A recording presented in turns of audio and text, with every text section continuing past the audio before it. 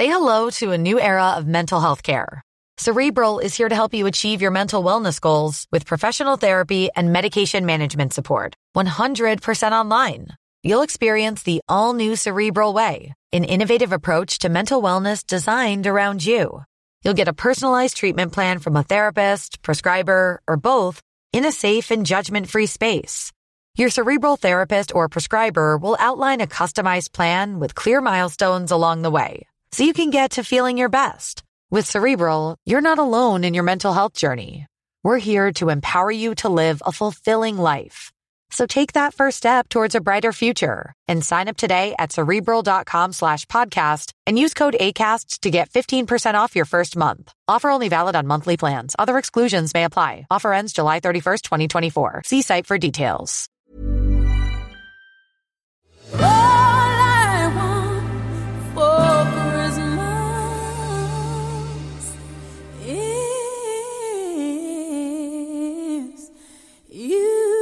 Welcome to The Life of a Song, the monthly music podcast from the FT, in which we explore the biography of a different song, its origins and cover versions, and how it's evolved over time. This week, in a special festive episode, we shall be discussing the vexing question of the Christmas song. What makes a good Christmas song? How many bells are too many bells? Children's choirs, yes or no? We shall be exploring these important issues by looking at an elite selection of Christmas songs. I'm Ludovic Hunter-Tilney, the FT's pop critic, and I'm joined by David Cheel, who edits the Life of the Song series. Hello, David. Hello, Ludo. And I'm also joined by Helen Brown, who writes about pop for the FT and other publications that we need not discuss on this occasion. Hi, Ludo. Right, the first song that we're going to look at is a particularly old song. It is The Holly and the Ivy.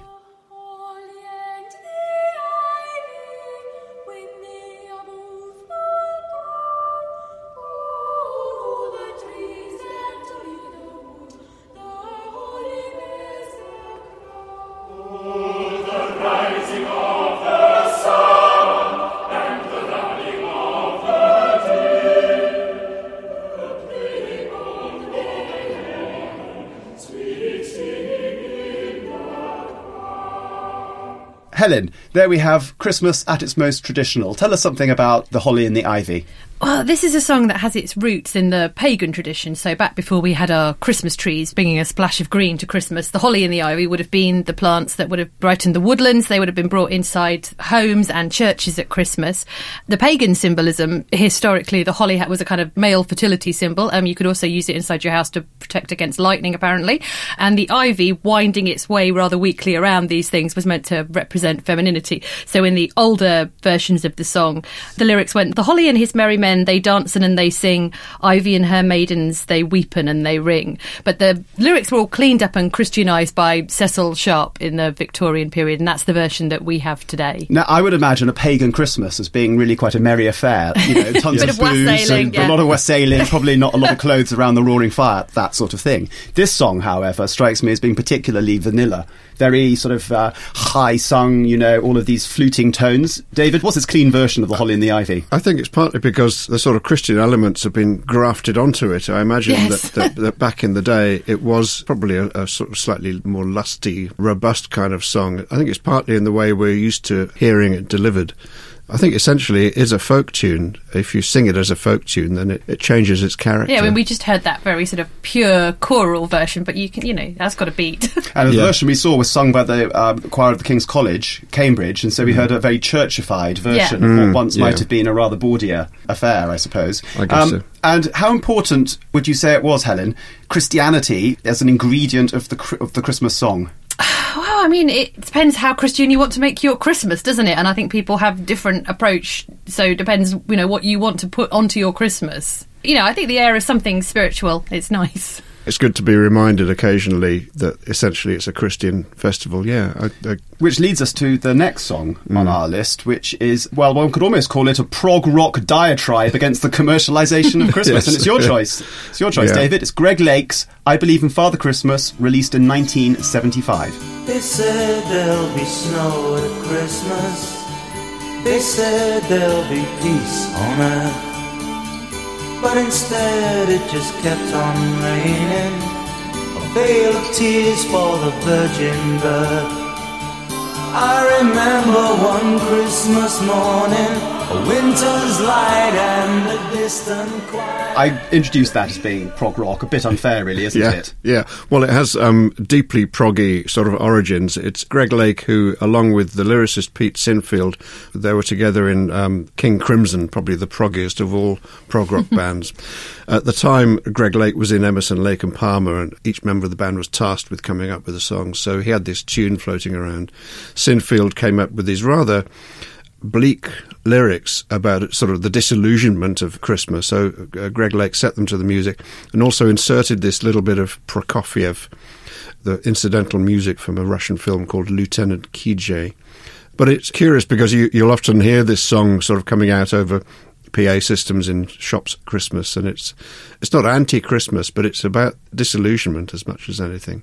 It seems to me, Helen, that this song, with its sort of cri de coeur against the loss of innocence, belongs very much to 1975, the end of the Vietnam War, the hippie era well and truly over, punk rock about to crush the prog rockers like Lake. Yeah, but it's looking to a future, isn't it? It's like I Wish You a Hopeful Christmas at the end, so it does turn itself around. It's facing Christmas as an adult, so it's like, okay, some of this magic wasn't real, some lies are being told, we're going to try and move on and it ends up as, I think, a positive humanist anthem. Do you think, David, that we want realism in our Christmas songs? We want something which is going to be more sort of down to earth, something which is going to bring us down with a bit of a jolt? I may be going a little bit off topic here, but I've just written about Silent Night in the FT in this slot. There was another version which is not of Silent Night. It's basically saying, the song is called It Was Not a Silent Night. There was blood on the ground, and painting a very different picture of the Nativity.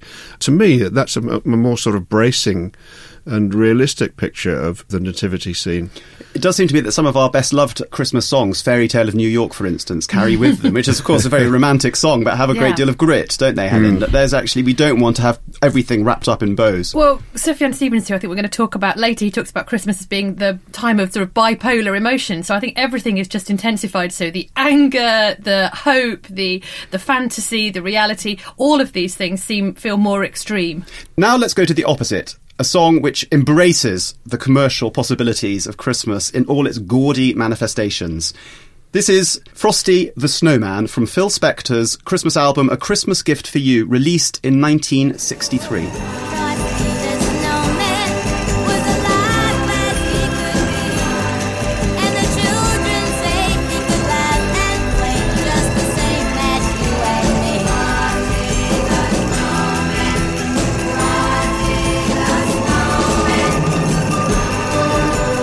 Now here we hear the Ronettes singing that version of the song. Yeah. It was released at the time when Phil Spector's fame was at its greatest, his sort of sway. He'd had a run of hits with his girl groups and his patented wall of sound style of production.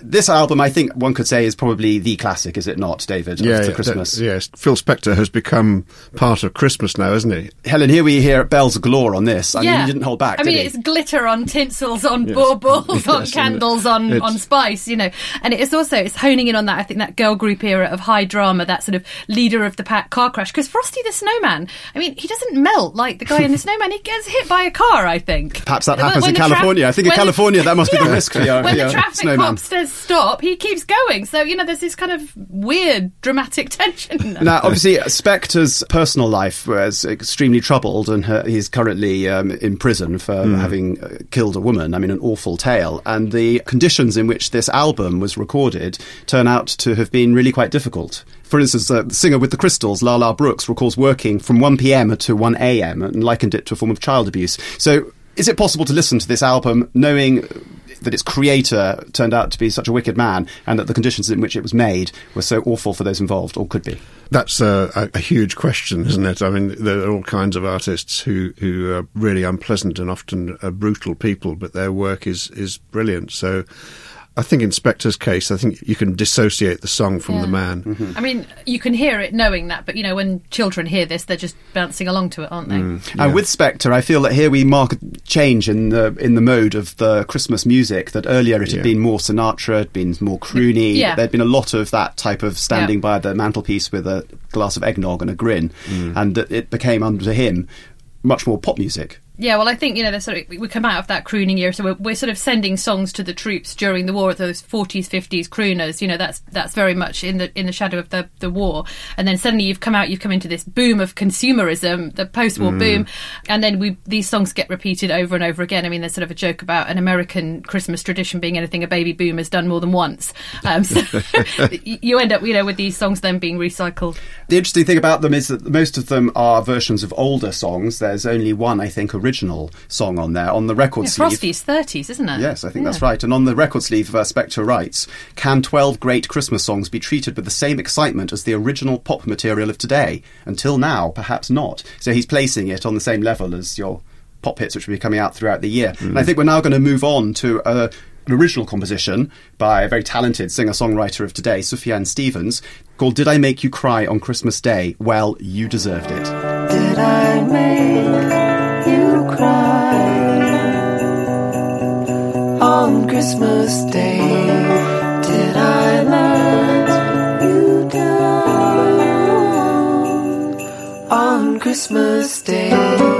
David, well, take us through that one. Well, Sufjan Stevens has a strong Christian background. He was brought up in the Christian faith, and some people feel that they can sort of detect a sort of Christianity running through his music, but it's never explicit. He has, though, recorded quite a lot of explicitly religious Christian Christmas music, but this one sort of seems to mix up the two parts of his sort of musical personality. There's the Christmas element, but there's also the sort of confessional, very personal. It's a beautiful and kind of harrowing song. I mean, he had such a troubled family background. His mother was a bipolar alcoholic. He didn't have good childhood Christmases, so there is some really dark stuff that he's putting in the mix. I'm interested in this song, how it's very simple in a certain way. The rhyme scheme has things like "I stay awake at night after we have a fight," really very straightforward, and he sings in this very sort of breathy, innocent style, yet at the same time the song has these two melodies which are sort of working against one another and or working together in a way which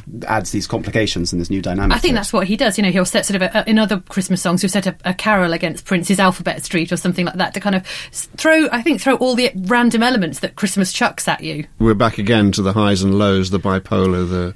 He plays a game when he's writing Christmas songs. He said Christmas is like white rice, you can chuck anything at it. So he ends it with songs like Christmas Karma, and he just will have a see at what will go on. Apparently he has written some songs called like Christmas Boner, which didn't make the cut. But tell me, Helen, when do you think would be an appropriate moment over the festive season to listen to a song called "Did I Make You Cry on Christmas Day? Well, you deserved it"? When you're having a mournful moment on your own with the eggnog. Yeah. Let's move on to a couple of the current crop of Christmas songs. We have, first of all, Gwen Stefani's "You Make It Feel Like Christmas," for which she is joined by her partner, or I suppose because it's Christmas I should feel compelled to call him her boyfriend, Blake Shelton, the country star. And we shall also listen after that to Sia's "Santa's Coming for Us." We're gonna be a classic for all time. I wanna thank you, baby. You make it feel like Christmas. Sweet gingerbread made with molasses. My heart skipped and I reacted. Can't believe it. Singing to the deer in the sky. Singing as they jingle, jingle, jingle tonight. Singing to the moon, set it free. Yeah, the angel on the top of my tree. Singing to the spirit above. Sing your heart out with all of your love. Helen, you have your finger on the beating pulse of popular music. How weak or strongly do these beat for you? No, I don't like the Gwen Stefani. It feels churned out, and sort of pitching yourself as a classic for all time seems like an unfortunate prophecy for that song. But I do love the new Sia's song, "Santa Claus is Coming for Us," and took my kid my 8-year-old son to a Cubs party at the roller rink this week, and the Cubs all just bopped along to the new Sia song, that bop, bop, bop, bop, bop, bop, bop. It was like it had always been there, and you could see their mouths forming the little O's. It was beautiful. It's a slightly menacing title, isn't it? Yes. Santa's Coming for Us. He makes him sound like something out of a slasher movie. You better watch out. You better not cry. He's always... but I think, these days, pop stars are required to turn out a Christmas album. It's your retirement plan now, isn't it? And I don't think that was the case until Mariah Carey's 94 Christmas album, because she just had her biggest selling hit to date with 93's Music Box. Her husband, who is a record record company executive sat her down and actually was looking at her long-term music strategy. They did that Christmas album, and she kind of set the benchmark for that. She's made 60 million out of it since then. She's still touring. She's just touring that now, isn't she? She is touring, and I think the question for pop critics is not whether you believe in Father Christmas, but whether you still believe in Maria's Top C. And over time, holiday music has been growing more and more as a sort of market segment, that Christmas has begun to take on the importance in music that it has for publishing with books, in so much as the last 9 weeks of the year in the US can typically make up to a quarter or more of all physical CD sales for the year, and digital sales normally spike after Christmas because of all of the gifts which have been given. So it's become this crucial time of the year for the retailers. Yeah, and also in the UK, the Christmas #1 has always been a big deal, hasn't it? And even though no one takes a great deal of notice of the charts anymore, the Christmas #1 is still quite a big thing, isn't it? That still gets a lot of coverage. And this year, I think, Helen, we have Andrew Ridgeley has called for a tribute to his fallen Wham bandmate, George Michael. Yes, he'd like Last Christmas to make it up to #1. So he hasn't said very much about George Michael since his death, but he's written a rather moving memory of their childhoods together. And he's, at the end of that, yes, he calls for George to make Christmas #1. Do you think it will make Christmas #1? I don't know. It depends how many people are moved by that viral post, because Mariah is very hard to knock off the top space. That song has become a sort of Christmas standard, hasn't it? It's become something that one hears a lot now, and it seems that the whole experience of Christmas has become one that millennials in particular have attached to themselves to, possibly in an ironic fashion. None of us, I confess, are millennials, but we're all young at heart, and indeed Helen right now is wearing a Christmas-themed jumper. What do you think there is about Christmas music that is attracting this younger audience? Well, I think they're free of the kind of cultural associations. We all had to belong to a tribe. You had to be a goth or a pop or a whatever.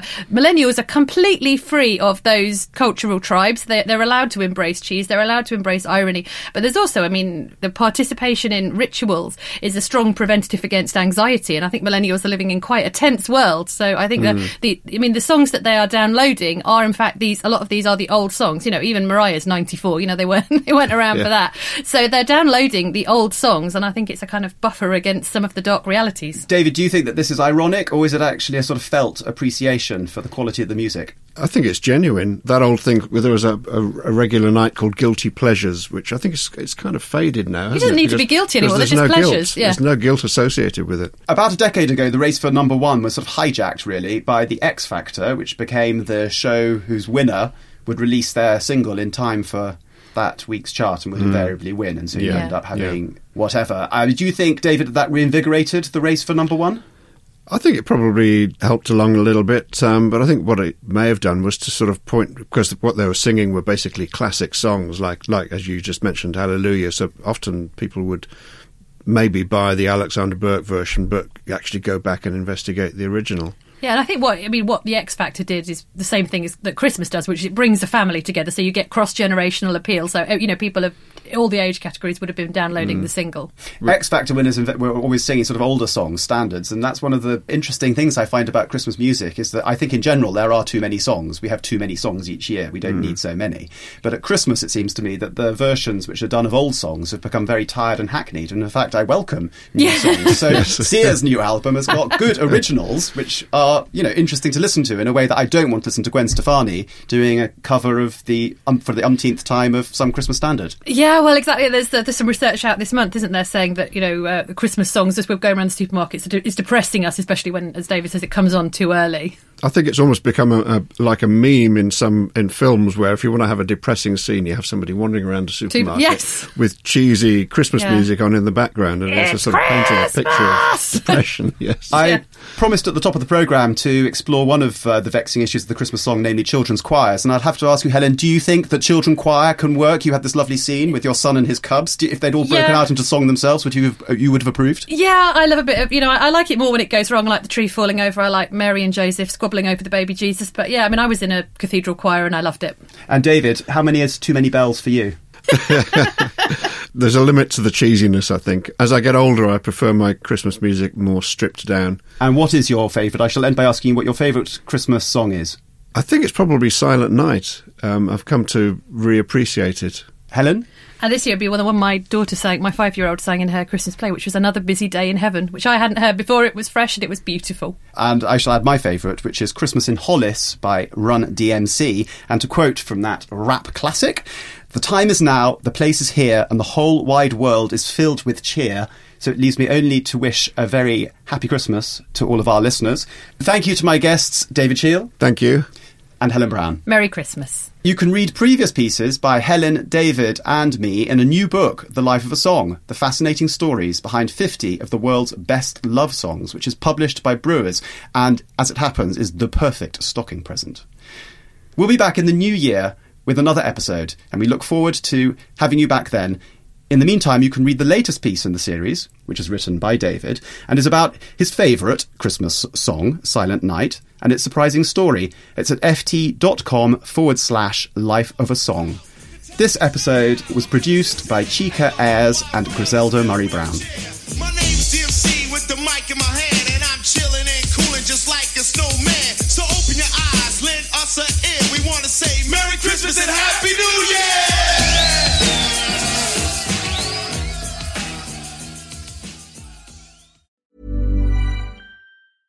Selling a little or a lot? Shopify helps you do your thing however you cha-ching. Shopify is the global commerce platform that helps you sell at every stage of your business. From the launch your online shop stage to the first real-life store stage, all the way to the did we just hit a million orders stage. Shopify is there to help you grow. Shopify helps you turn browsers into buyers with the internet's best converting checkout. 36% better on average compared to other leading commerce platforms. Because businesses that grow, grow with Shopify. Get a $1 per month trial period at shopify.com/work. Shopify.com/work.